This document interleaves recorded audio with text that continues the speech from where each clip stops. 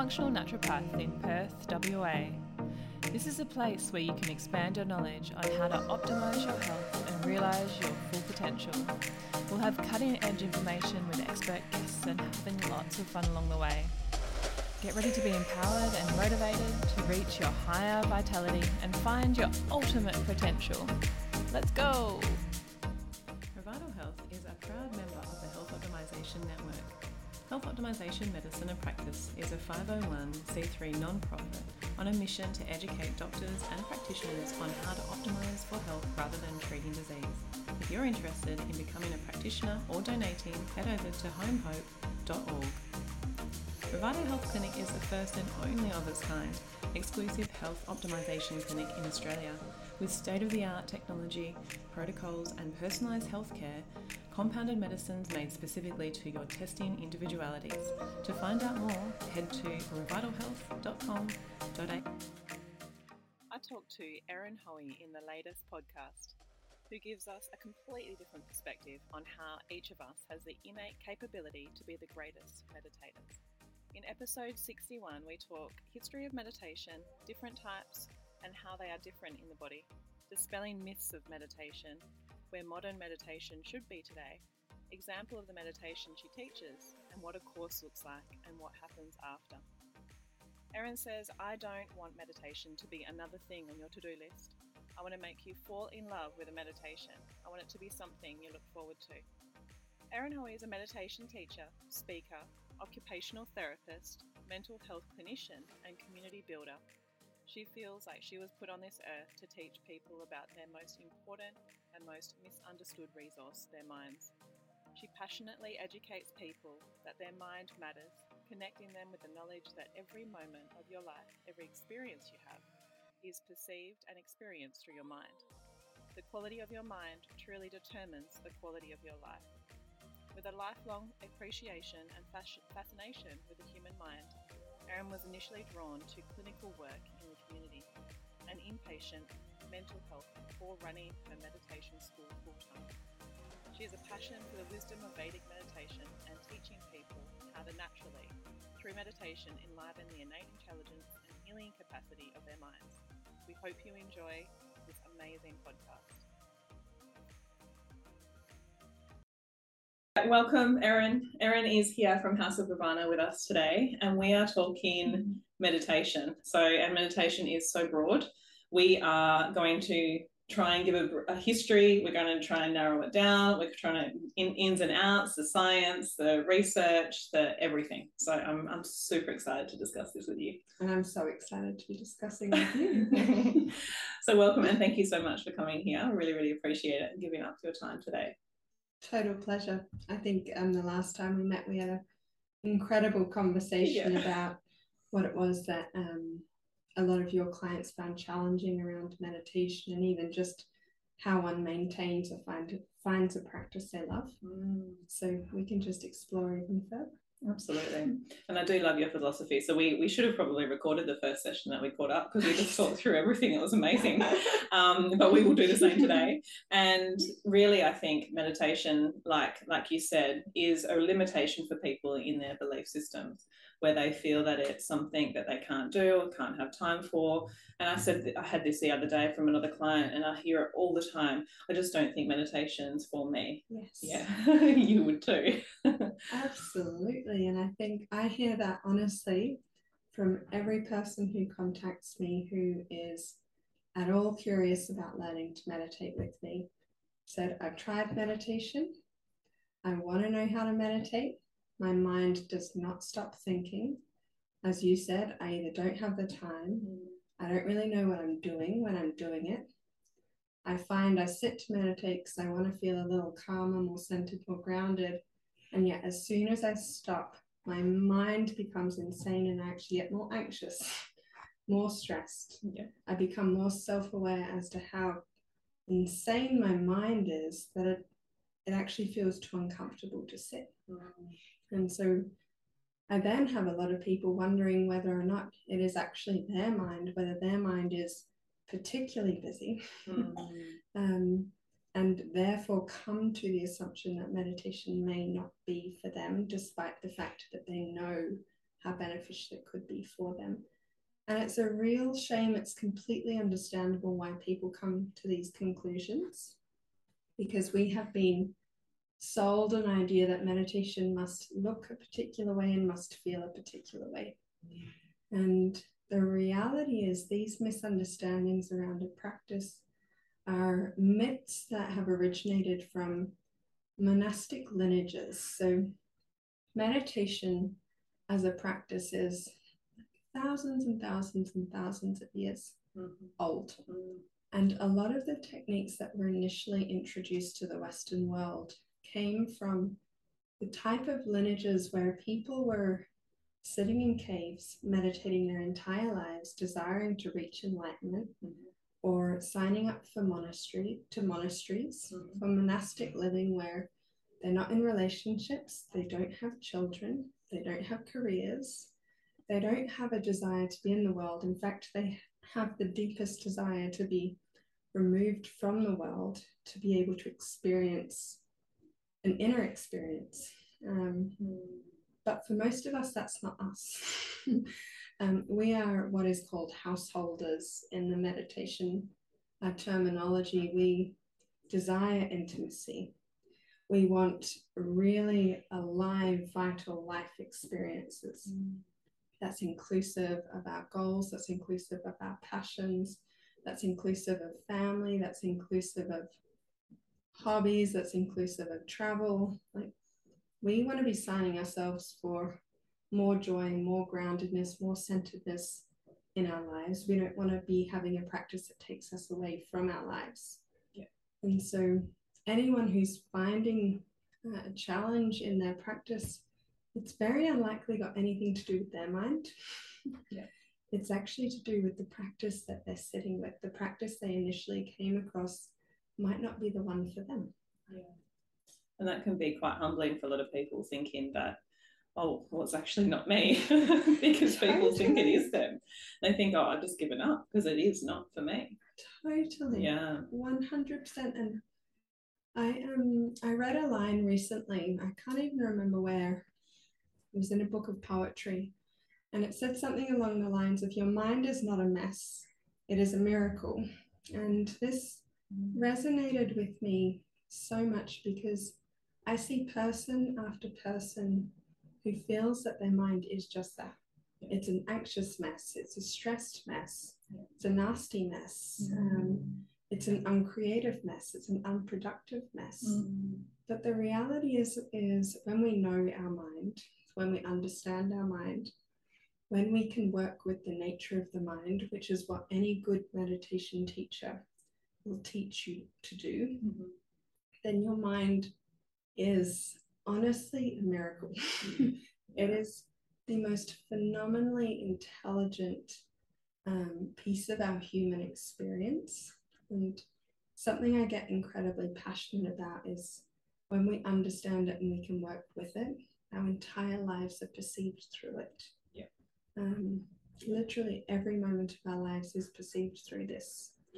And so the quality of our mind is of utmost importance. There's actually nothing more important. Absolutely.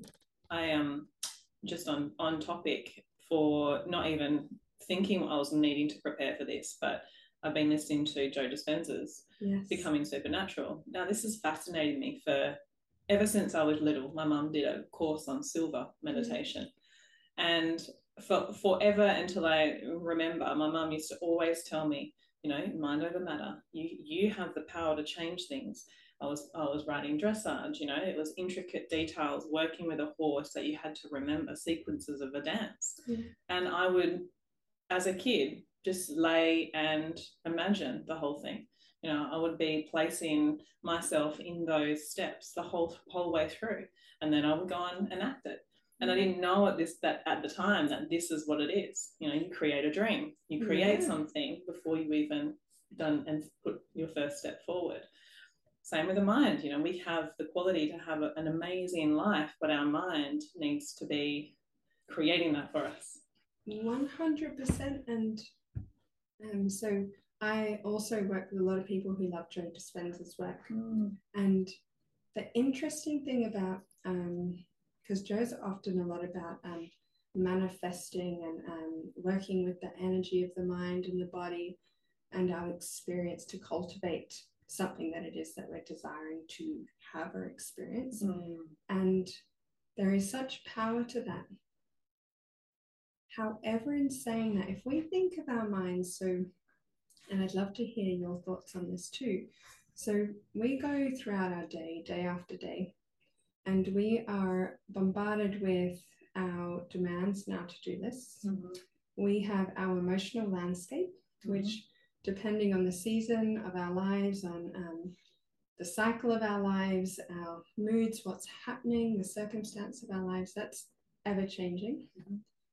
We have very strong ties to technology, so we're having a lot of input, a lot of in-streaming information coming in. And then obviously you see people day after day coming in for different types of either a desire to optimize their health or to enliven the intelligence of the body to return to a greater state of functioning health. Our minds, I almost like to think of them a little bit like a washing machine. Like, you know, at the end of the day, it's the equivalent of having thrown some dirty footy jerseys into a top-loader washing machine. And that first cycle is representative of an entire day's worth, an entire week's worth, an entire month's worth, lifetime's worth of just all of our life experiences churning. And we sit to meditate, and what it is, the equivalent situation is that initial cycle starting to churn. And the water is going to get incredibly murky for a couple of minutes. And then you put the lid down. 15 minutes later, you might return, you pick up the lid. And these footy jerseys, they're starting to smell a little fresher. The water's starting to get a little clearer. Put it back down again, it's starting to churn. By the end of the cycle, you pick it up, the water's crystal clear, the jerseys are smelling fresh. But our minds, for most of us, are the equivalent of that dirty initial washing machine where there's just a lot of muck going about in the mind, so that we have really low quality mind energy at the end of the day. And then this is coming back to, say, manifesting or Joe Dispenza's work. If we don't have clean energy circulating through the mind and body, the capacity to actually channel or manifest or fine-tune our desires becomes really, really challenging. It can actually become quite confused. Absolutely. Because there's no or limited discerning power to actually what is needed in that given moment or what you're actually desiring in your life, because your mind and body is so busy trying to digest and process life experience. Yeah, absolutely.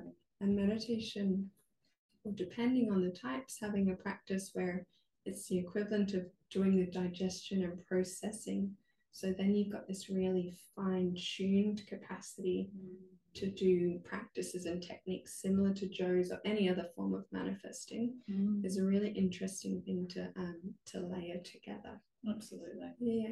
And I think it not only gives you that clarity or discernment or networking that's healthy, it's that physiological impact on the bodies and the cells, but also it gives the nervous system that reduced impact on highlighting emotions and that reactiveness. So it's that clean, crisp reaction from a place of lowered nervous system function, as in healthy nervous system function, as well as knowing the paths not being clouded and dirty. Yeah, not saying that like it's dirty, but in a sense that we need to have that crispness, that training as such. Absolutely. And I'm sure most people know the feeling of a heavy or dull or cloudy mind. Yeah. And that's probably a better word than dirty, which we both used. That's that fogginess, that dullness, that challenge to actually sense into what's needed, to be actually sense into what your body is offering, to sense into what life is asking from you, to give you enough physical energy and vitality to actually feel enlivened in your own life. Absolutely. And choosing that path correctly. Yeah. So we've done, we've sort of jumped into it, but I wanted to get a bit of a background story of how you landed here, how you landed in meditation, because I'm sure everyone's going to be fascinated on what interests you to get here. So maybe, a bit of a story. Yeah, sure. So as a child, I was quite an intuitive little being. I was only really interested in being in my fairy garden or being with my animals. Yeah. Spent a lot of time outside, and then as I got into my sort of 10, 11, 12, I found my mum's self-development books, and I then became an avid reader of a lot of adult self-help books from a very young age. And I don't know why, but I was just fascinated with the mind and the heart and the soul. And so I started reading really early, and I was in an interesting position to have a mum who was very spiritually connected. And so I think that was just planting the seeds of probably an innate personality who was drawn to an exploration of the inward, and an environment that was nurturing enough to allow that. And then from a very young age, from about 13, I would meditate in my own style for many, many years. And then in my mid-teens, Mum and I started going to a Buddhist center on a Tuesday night. And so that was my first introduction to a formal meditation style. And then entered my late teens and my early 20s, and I continued to explore all different types of meditation. And I was really hooked, but to be honest, I'd never actually felt a tangible meditation experience that I would hear the Buddhist teachers talking about, or that I would read in these books. I was hooked because I could sense that there was something really important happening, but there was never any like interesting experience, or I was always still with my mind the entire time I was there. And then in my a couple of years after that, I came across a particular style of meditation called Vedic meditation, and this is the practice that I now teach. And it was the first time where I had that tangible depth in meditation, that tangible meditation experience that I always knew was available but wasn't quite sure how to access. And what I fell in love with as a student of that technique was just how applicable it was. So this was a technique that originated from 5,500 years ago, but was then retranslated in the 1950s by a Vedic teacher. And he translated it for the Western mind and the Western householder. So the people exactly like us. Yeah. And there was just this immense adaptability, this dynamism, this practicality. It was real. It was working for my life. I was meditating like on airplanes traveling to Melbourne and Sydney every couple of weeks. I was meditating in the back of Ubers. I was doing my master's at the time and meditating in the library in between finishing exams. I was meditating in the morning before going off to work, and then meditating before I'd work in a bar at night time. And it was just really, really allowing me to manage the huge amount of demand that I was currently under, increasing my adaptation energy in a time where I was phenomenally busy with different things. And from that place, I then, a couple of years later, felt really called to teach. And my teacher at the time inquired about the possibility of me becoming a teacher. And I took her up on that opportunity. The rest is history. So I've been teaching in WA now for 4 years. as a Vedic meditation teacher. And prior to that, my greatest fascination has always been the mind. So I worked clinically as an occupational therapist in the area of mental health, worked as a mental health clinician in inpatient and outpatient mental health settings. So it's a beautiful blend to have the clinical and scientific understanding of the mind, and then a deep passion and a deep love for the more spiritual side of the mind, and to be able to marry and blend those together, I think is a beautiful combination and a powerful combination. Absolutely. And like you say, that adaptability to the modern world. Yeah, which is really key. Absolutely. Really key. Yeah. Absolutely. So, you know, my fascination is the different forms of meditations. I've had a huge history of expanding into all different things, and I think that's, from me, a fascination also to teach my clients what's the possibility. Plus also from the perspective of, I need to be able to recommend to my clients what they need in, you know, their life according to what is adaptable to them. So run me through a bit of a history about meditation, different types of meditation, and maybe some key points around each, so the listeners can, you know, understand, I guess, where yours fits in, where the differences lie. Absolutely. So I think the most important thing for people to know is that meditation is an umbrella term for thousands of different ways to practice these days. It is not the one thing, and different types of meditation offer really different benefits. I am a huge advocate for any type of meditation that you love, that you understand, and that you do daily. And it doesn't matter what it is. However, what is really important to know is that different types of meditation may interact with your brainwave activity differently. They work with your mind, so different layers of the mind differently. They work with your physiology differently, and they offer incredibly different benefits. And so it's a little bit like going to a PT, actually. If you were looking for a personal trainer and you were interested in creating long, lean limbs, flexibility, dynamism, and this just lovely feminine physique, you are probably unlikely to reach out to a CrossFit personal trainer who's interested in speed, mass community, bulk, building strength quickly.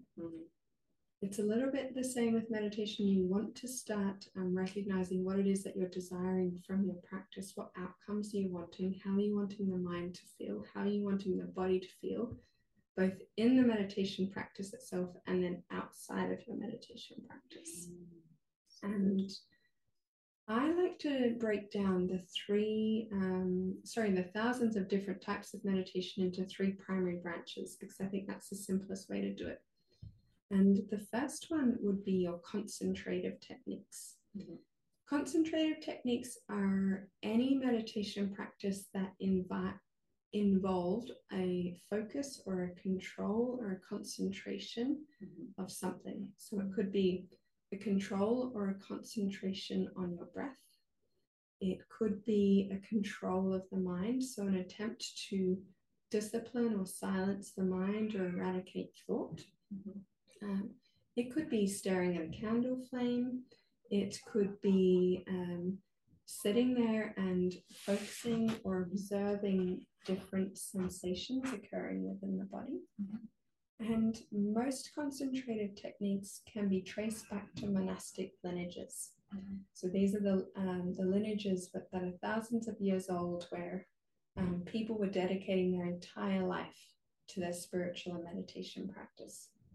And yet it is often a lot of people's first point of call in the West as they come across a concentrative technique and they find it really, really challenging. Because there's so much else going on.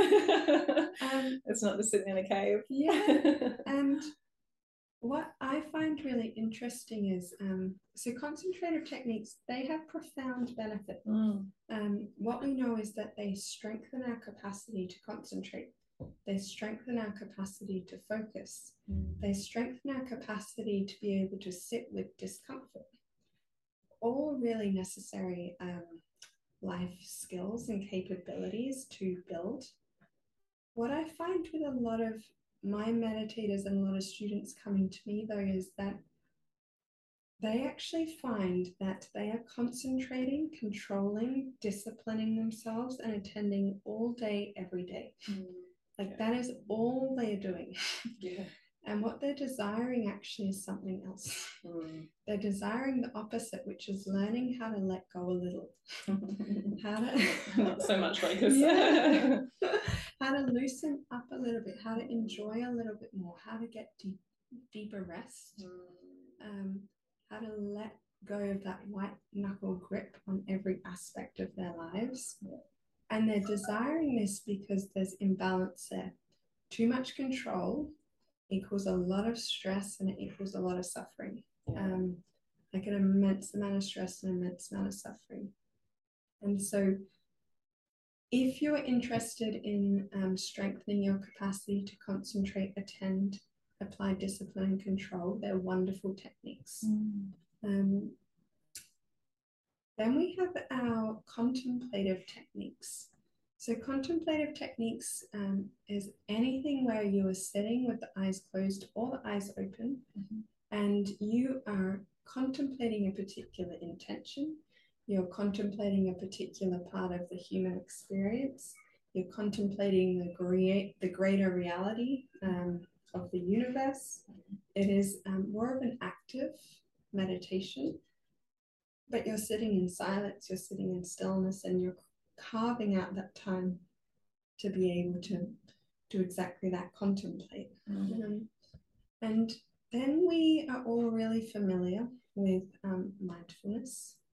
And mindfulness, again, this is billions of dollars have been pumped into the research on the benefits of mindfulness. And I don't think there's a single psychologist or a GP who wouldn't be referring people to learn mindfulness. Mindfulness, though, in my opinion, doesn't necessarily have to be a meditation. It can actually be a natural byproduct of a relaxed nervous system. And a clear mind. Yeah, clear mind. And you will find that when you are most rested, most calm, most grounded, most centered, that you are also most present and most mindful. You will notice that when overwhelm kicks in, when anxiety kicks in, when distress kicks in, this is when your capacity to be mindful and present goes completely out the window. And for a lot of people, actually, their normalized state is one that is overwhelmed, depleted, anxious, and burnt out. So presence feels like, or mindfulness feels like, an entirely unachievable state of experience for them. In saying that, the actual practice of mindfulness, as the name is coined, refers to any moment or any practice where you have your awareness on the present moment. So whether that is the present moment experience of sensation in your body, your breath flowing, the present moment awareness or the mindfulness of the thoughts that are moving through your brain, the taste and the sensation of particular textures in your mouth as you're eating your food. These are most commonly experienced. The capacity to be able to, in heightened states of stress, to ground yourself with what's going on in your environment, what's going on in your body, what sort of thoughts are starting to move through the mind. This is the practice of mindfulness. And mindfulness is a beautiful tool for anyone who is desiring to actively practice being more present. And I think we could all use a little bit more of that. Absolutely. It is also incredibly good if you find yourself having panic attacks or anxiety attacks, or simply moving into a state of distress where your capacity to talk yourself down into a calmer state has now gone out the window. It'll be okay, it'll be okay. Yes. No, okay. Yes, absolutely. And then we will all be familiar with meditation apps. Yes. I think we would be hard pressed to find a person who hasn't at some point downloaded or tried a meditation app. And apps, they're a really good entry point for someone who's desiring meditation. I think they're wonderful. When I was working clinically, I'd often refer people to Headspace. Though if people are desiring a tangible shift in how they experience their mind, if they're desiring a tangible shift in their well-being, their sleep, the quality of thinking that's occurring, their reactions in relationships, the type of their relationship to their self-talk, if they're desiring more tangible shifts or a deeper experience, an app is not somewhere I would suggest you stay for a really long time. Allow it to be your entry point. And then if meditation is something you continue to be curious about after being with an app, then find a really good teacher. Your mind is nuanced. We are complex beings, so invest in someone who knows it intimately and can train you to know yourself intimately and to find a practice that you really, really love. And I think that's really key. And as you were speaking, I'm thinking about that personalized approach to what we do in medicine, but for meditation, apps, it can be very positive as an entry point, same with some therapeutic diets as such for us, but it can spoil it for someone in a way. You see something, you're like, well, is this what meditation is? Is this all there is? There's no context. There's no context around, well, there's this type, this type, this type, this type, and this type. You might be any of those types, but this one app's giving us only this, and that's only their entry point, and they have no context to what else there could possibly be out there for them. Absolutely. And an app will give you the most it'll give you a momentary experience of either slowing down or recentering, and there's great value in that.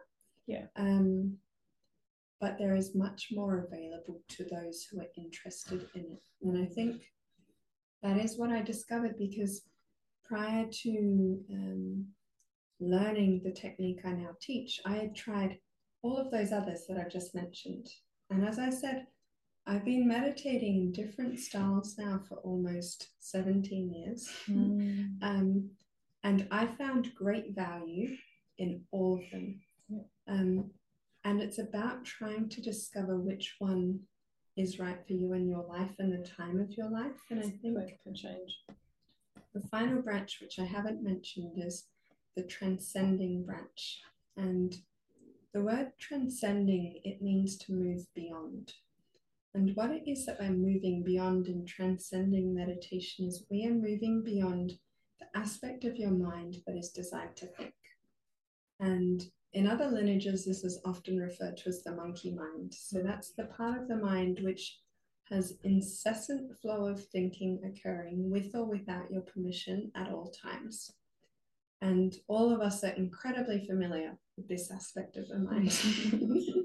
Just go for a drive on a nice Sunday with the sun shining and your brain's just like you're like, stop it, I'm trying to relax. And so whilst other forms of meditation try to attempt to silence or control this layer of the mind with focus and discipline, a transcending technique recognizes, well, that part of the mind's designed to think and it does it perfectly. So what we will do is we introduce a little mind vehicle or a mantra, which is simply just a sound. And we teach the use of this in a really particular way that allows you to experience increasingly deeper states of awareness that sit just below the thinking mind and that are available to every human being. What we don't know about the mind is that the mind, yes, is designed to think, but that's only one part of it. We are human beings of become human doings. And all the transcending technique, all that I do is I teach people to remember how to access the part of themselves that exists beyond thought. And that's the purest essence of who and what we are. And there's really interesting physiological benefits to transcending techniques in that within just moments of meditating, it starts to trigger what's called the relaxation response. And the relaxation response is a host of physiological responses that take the nervous system from either a high grade or low grade state of fight or flight into increasingly de-excited, deeper and deeper and deeper states of rest. We'll notice our heart rate slows right down. We'll notice our metabolic rates start to drop, which means on a cellular level, our bodies are starting to move into a state of rejuvenation, repair, and healing. We'll notice the mind starts to get increasingly less and less and less thought until there's no thought occurring at all. We'll notice our heart rate slows right down. We'll notice that our digestion often starts kicking in, so our bellies will start rumbling. And the beauty of having a meditation technique that triggers the relaxation response is you're coming out with fresh, clear mind energy at the end. So you've had a process of digesting and letting go of anything that is irrelevant for the mind to be holding on to. That's laundered out in a 15 or 20-minute session. But not only that, your body is starting to return to homeostasis. It is starting to return to balance. So every aspect of its innate intelligence can start to be enlivened because it is stress that dampens the innate intelligence of our bodies. And you would know this. Absolutely. Absolutely. I call it coming home. You come home because you can actually listen to your body can do what it needs to. Incredible immune function changes happen at that 100%. Level as well. And it's just intelligent, to be honest. Why would we not be working with the innate intelligence of the mind and body? Why would we resist the intelligence and actually try and push against it when there are such simple ways to be able to switch it on to be a complement to whatever else it is that we're doing to support our health and well-being? It just makes sense. It does make sense. It's unfortunate how the rest of the world is being run, though. When you look at it, further and further are we moving away from trusting in nature or trusting in that innate, because we are trying to control that. Yes. But the more and more we try to move in those directions, the more and more you get pushed back into coming back to nature, coming back to Mother Nature, coming back to all that, that magic, that beautiful intricacy that we just need to leave alone. It is exactly it. It's the intelligence of being. That's what it is. Absolutely. So I guess we've covered slightly, we've looked at all different forms in terms of the branches that you mentioned. We've looked at where your style of teaching fits in. What about myths? And I'll just make it, we've talked a little bit around myths, but maybe just make some clear, important points for people to remember around meditation myths. Yes, I love this. So I think one of the biggest myths is that meditation is not for me, or meditation is not for you. There's this idea that to be a good meditator, that you either need to have a particular life ideology or belief system, that you need to lead a particular type of lifestyle, or alternatively that you have a particular type of mind or personality which is innately calm, centered, easy breezy, spiritual, hippy dippy. It's like, you probably wouldn't need it as much if you had all that, right? Exactly. It's like, well, give me that and then I don't need to meditate. Cool. And so you do not need a particular type of mind. you can be the most neurotic person in the world, and you can have a profound meditation practice that you love, understand, and enjoy. It is not reliant on ticking any of those boxes. You just need really good instruction. It's like swimming. People say, I can't swim. It's like, no, you simply haven't learnt to swim.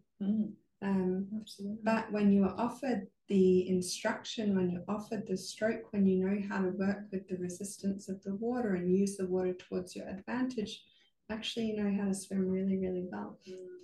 Meditation's exactly the same. How do you know that the strokes that you've been using are actually the right strokes?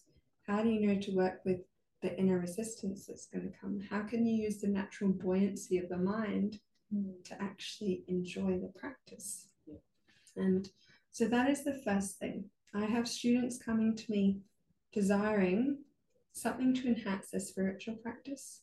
I have others because they've just gone through a huge life transition or a breakup, or they've been diagnosed with something and they're needing something to support them through that chapter. I have other people who are coming because they just want a technique. They don't want knowledge, they don't want wisdom, they don't want spirituality, they just want a profound practice. And the beautiful thing is a good teacher will cater to whatever it is that you need. And the technique will be the same regardless, but it's just the amount of engagement and additional philosophy will be offered depending on what it is that you're looking for. What is another myth? Another myth is that you don't have time. So we all know, a big one. Yeah. Look, I get it. I honestly, we all have the same amount of time. We've all got 24 hours. It never feels like enough. If you have a family, if you have a job, if you run a business, if you are in relationships, time feels stretched. The thing is, though, we will never get more time for ourselves. But what is really important is enhancing the quality of the time that we do have. And meditation is, in one way, a time giver, in that when we invest time into 10, 15, 20 minutes of our meditation practice, particularly with a technique that is hitting that relaxation response, so allowing the body to let go into that deep state of rest, enlivening that natural energy, allowing the mind to launder, process, and digest that day's work of experience. Honestly, I get it. We live incredibly full lives. We are always feeling pressed for time, particularly if you're interested in self-development or in wellness. You probably have a host of other rituals, routines, and practices that you prioritize too. And that's wonderful, but that can also feel like you've got even less time. And because we are all in this very stretched position, enhancing the quality of our time is really, really important. And allowing ourselves 15 to 20 minutes of meditation practice a day can seem like a huge ask or a huge investment of time. But I had this fascinating experience a few years ago. I was teaching an accountant. I was on the final day of my course. And so the practice I teach is 20 minutes once to twice a day. And there's a great intelligence in why 20 minutes and not 5 minutes or not 40 minutes. But he said, Erin, do you mind if I share something? Last night I was crunching some numbers. The analytics, of course. Yeah. And so what I'm gathering you're asking us to do is to take 20 minutes or 40 minutes, depending on whether we're practicing once or twice a day. And I worked out that that is approximately 3% of our day. If we have 72 blocks of 20 minutes a day in a 24-hour period, that's about 3% of our day. So what you're asking us is to invest 3% to get an ROI, a return of investment, of 97% increased clarity and enhanced life experience. And I was like, yes. Perfectly put. Thank you. That is exactly what we're doing. So we're literally investing a tiny amount of our 3%. day, but to enhance the rest of the time. Yeah. If your meditation practice is not giving you a tangible shift of experience outside of your meditation practice, it is time to find a new technique. Yeah. Because meditation should allow you, outside of meditation, to feel more playful, more generous, to access your clarity easily, to be able to make decisions, to feel present and generous with your children. Like, your meditation practice is designed not to make you a good meditator or to become a perfected meditator, but to make you better at life. And so that I don't have time myth, it doesn't really stand up when we take this philosophy. Like, how do you not have time to be generous and present with your children? How do you not have time to be feeling good in your body? How do you not have time to feel clear? How do you not have time to feel connected to yourself? Absolutely. Like, what is the point of being here? Like, honestly. Absolutely. And I think it's just our time it gets spent elsewhere where we shouldn't be spending our time. But it's this hook, it's this busyness outside of ourselves, like you were speaking about before, the social networks, or the apps, Facebook, Instagram. It's mindlessly, and we could spend hours on that, but we can't have the 20-minute to refresh, to resort. Totally. And this is really old data, but it's probably 6 or 7 years old now, but back then, Australians were spending an average of 8% of their day on social media alone. So this doesn't include emails. This isn't general Google scrolling. This is not being on the news. Social media alone, 8% of our day. That's minimum. A lot of people, it is a lot more. If you do not have time to meditate, the first place you look is how much time you're scrolling on social media. And I can tell you, you will have 2 beautiful 20-minute pockets right there. Don't look at your weekly record screen time on your phone, you'll see a big shock. Absolutely. And it doesn't give you anything.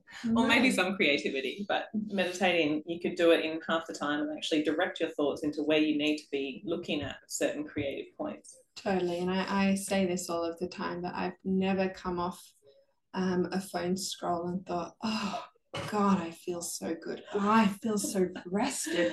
Wow, I'm so enlivened by that experience. So, I just feel wonderful so good about after myself. That. It just doesn't happen. No, it doesn't. It absolutely doesn't. Oh my goodness. Yeah. So, I think they're fantastic myths. We've got obviously time, and it's not for me. Is there anything else that you hear often? I think too, so that it has to be extreme. So true. Like, I need 3 hours to sit down and this is me. I'm locked into this place. Or I need to take myself away to a 10-day silent retreat and blast my system with intense meditation, but then never practice when I get home. And then I wait till my next life crisis, and then I'll sign myself up for a retreat again, go intense, and then I won't integrate what I've learned or what I've been practicing, then wait for the next time I get burnt out, and then I'll go back to it. Your meditation practice, and I've said this earlier, should be enjoyable. You should look forward to it. Absolutely. It should be something that refreshes you, that rejuvenates you, and it does not need to be extreme. I think silent retreats are incredible experiences. Same with psychedelic use. Like, often people will dive straight into using psychedelics, desiring a rich, transcendent experience, but they do no preparation work. They do very little integration work. And a meditation practice, 15 to 20 minutes a day, is going to give you will reap dividends from the regularity of a 15 or 20-minute daily practice over any single sign up to a retreat or any extreme meditation challenge that runs for 21 days or any level of psychedelic use, and there's nothing wrong with psychedelic use, but if you're inclined that way, please go in having prepared with a practice, and please have an integrated practice to continue afterwards. Absolutely. You need to have movement in certain spaces, it will open up. Yeah. Yeah. So I personally, I'm not a huge life hacker in my own life. And I think that sometimes life hacks and wellness hacks are missing some really, really valuable information. And just because something doesn't feel extreme or like it's pushing you to your edges does not mean it's not of profound benefit. The subtleties, the daily practice, the habits, they are the changes. It's actually easier, and this is why I think people lend towards this. And I say this day in, day out to my clients as well, but just in a different format. It's just a different form of, you need to have your water, you need to have your sun, you need to have your food, you need to have your nourishment properly. You need to have these things set in stone for yourself. Otherwise, your body cannot survive in this environment in itself. It's the same thing. You're making change by meditating, and this is where the physiology, the DNA, the brain, the realigning everything happens. Totally. If you're relying on the one retreat a year, there is no chance that's going to happen. No, it's just a cheat, like you say. It's a hack, but it's not even a hack. It's just I can sign myself up for this, so sweet for the rest of the year. I'm all good. And like, you will likely have a level of transformation that occurs on that retreat, but you want to be able to integrate that transformation in a way that is enduring for you, that actually touches your life, because that's where it matters. 10 days or one moment of like pure psychedelic bliss means nothing for how you are as a partner. It means nothing for how connected you feel to your life. It means nothing for how you show up for your. So I think we can move on to the next point. What do you think? Yeah. So let's talk about what it looks like for your style of meditation, for those who would be interested in coming to see you. What does that process look like?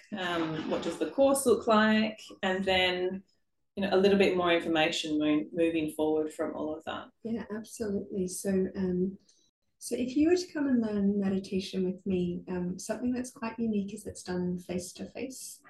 And I think there is such value in face-to-face exchanging of knowledge and technique these days. And the course is structured over 4 consecutive sessions.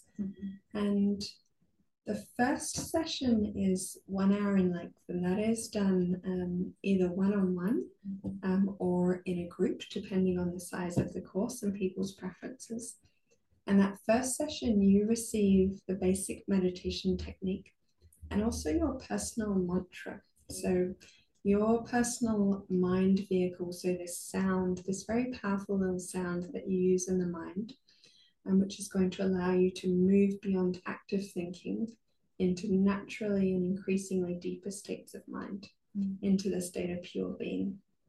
And so this is a really beautiful start to the course. And to honor the origins of this particular meditation technique, there's this beautiful little 5-minute ceremony where I do all of the work, but the new meditator brings gorgeous flowers and a couple of pieces of fruit, and we do this beautiful ceremony, and it's just a way of acknowledging with gratitude where this knowledge has come from.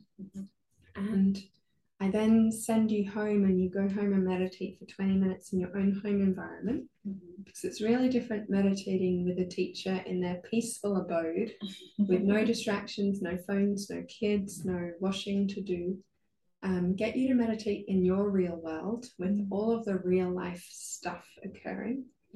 And then you come back the next day, and the second, third, and fourth course is structured in small groups. And this is where you start to learn how to actually use your mantra.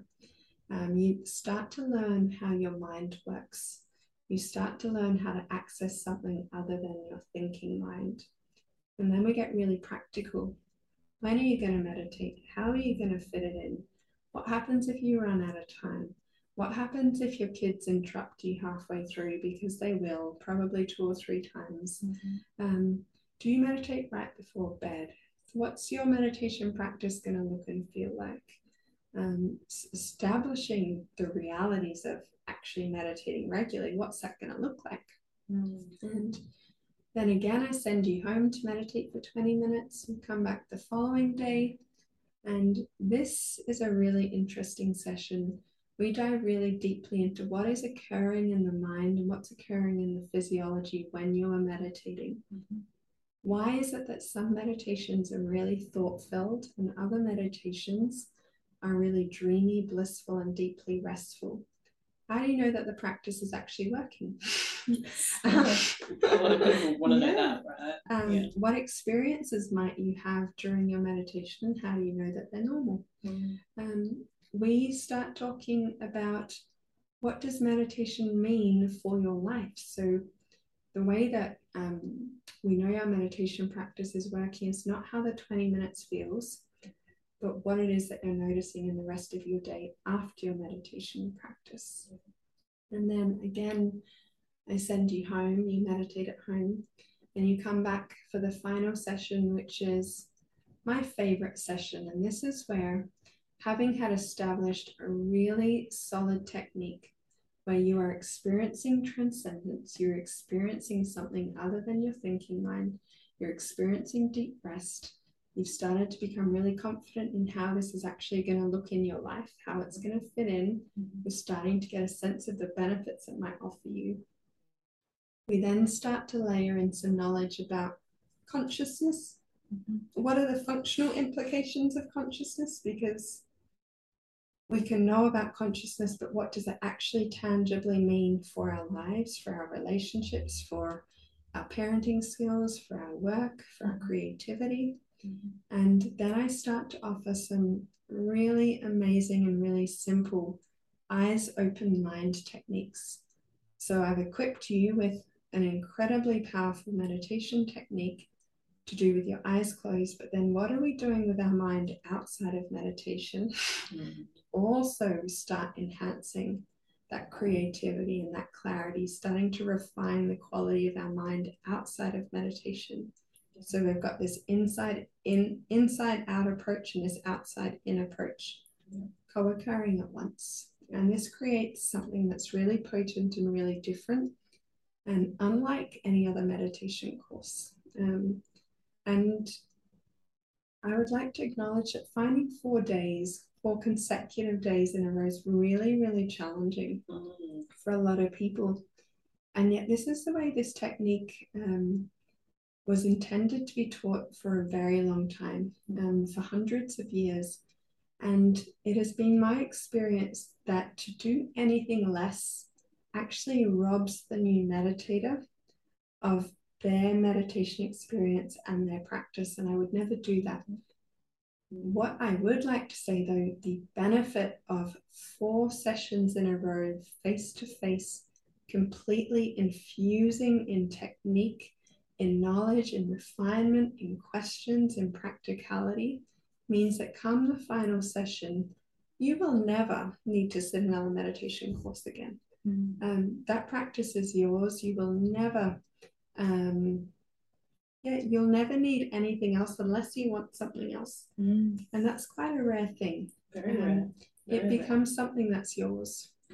And then after that, once you learn to meditate, you can come back and sit the course as a refresher at no cost whenever you need. So if your practice slips away 12 months later, you don't meditate for 6 months, and then you know you need to get back on board, it's a matter of just sitting a refresher and you're back onto it. So that's beautiful. Yes. I love it. I just love everything that you say about it being yours. It's so potent in our world that we don't follow along and, copy and paste what someone else has done for us, because it's not that we are not them. Yeah. It's so potent. Completely. And I think we need the basic formation and basic technique to give us the groundwork, and then it becomes yours, and it will become enriched by your life, and it will enrich your life, and there will be a freedom to what is the right word? The longer that you practice, the more it becomes completely in tune with you and your experience of your mind, your body, your experience of anything that exists beyond that. So if you have a particular life ideology, belief system, a faith system, a spirituality system, it will enhance whatever it is that you already love, believe, and practice, because you are simply connecting to the purest essence of who and what you are, and to that aspect of being that's connected to everything.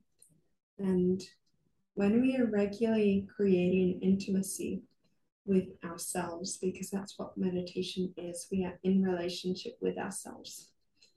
And any healthy, thriving relationship requires time, attention, and it requires devotion. And we often give that to everyone else, but we don't create intimacy with us. And then we wonder why we're feeling a little afraid or a little disconnected, or not quite available, or not quite into life. Or not coping, overwhelmed, not enjoying. It's because that relationship has been neglected for a little while. So important. I love that. Absolutely love it. So people are going to be really wondering how to find you. And I know it's a face-to-face course, so Perth is the place for people who are listening. Come here. Yes, and if you're not in Perth, I'm flying to Fitzroy Island, Queensland next month. I've been down south the last couple of weeks, so I can travel too. Amazing. But yes, I can be found currently at www.houseofbhavana.com, and this is House of BHAVANA, which I'm sure Jodie will provide the details for. .com, but I'm currently in the middle of a rebrand, so as of October I can be found at erinhoey.com, which Jodie will also make available. And I would love to hear from you if there's been any aspect of this that has created an expanded idea of what a practice might look or feel like for you, regardless of whether or not it's about the technique I teach. Reach out, and if there's something you're interested in, there's a direction you want to head in, let me know. I'll point you in the right direction, because I'm such an advocate for any form of meditation that you love and that you do regularly. That's really powerful. Absolutely. Thank you so much, Erin. It's been an absolute mind opener for me as well. I've learned so much more, even compared to having that first discussion, and I thought we covered a lot then. So lovely. So thank you so much. We will be holding a course coming in the near future, hopefully before the end of the year, here at Revital Health. So also reach out if you're interested in doing something there. But we're sure to answer lots of questions as they come up and come through the podcast. So thank you. My pleasure, Jodie. Thank you so much for having me. Thanks for listening to the Revital Health podcast. We hope you enjoyed this episode. Follow us on Instagram and Facebook at Revital Health, as well as our website revitalhealth.com.au for upcoming podcasts, workshops and speaking events. Find out about specials happening in the clinic and all the show notes and links mentioned in the podcast.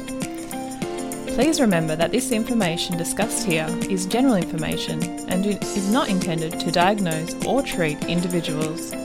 Please speak to your healthcare professional before embarking on any new treatments, lifestyle changes, medicines, or supplementation to assess your suitability. Have a wonderful day, and we'll see you again soon.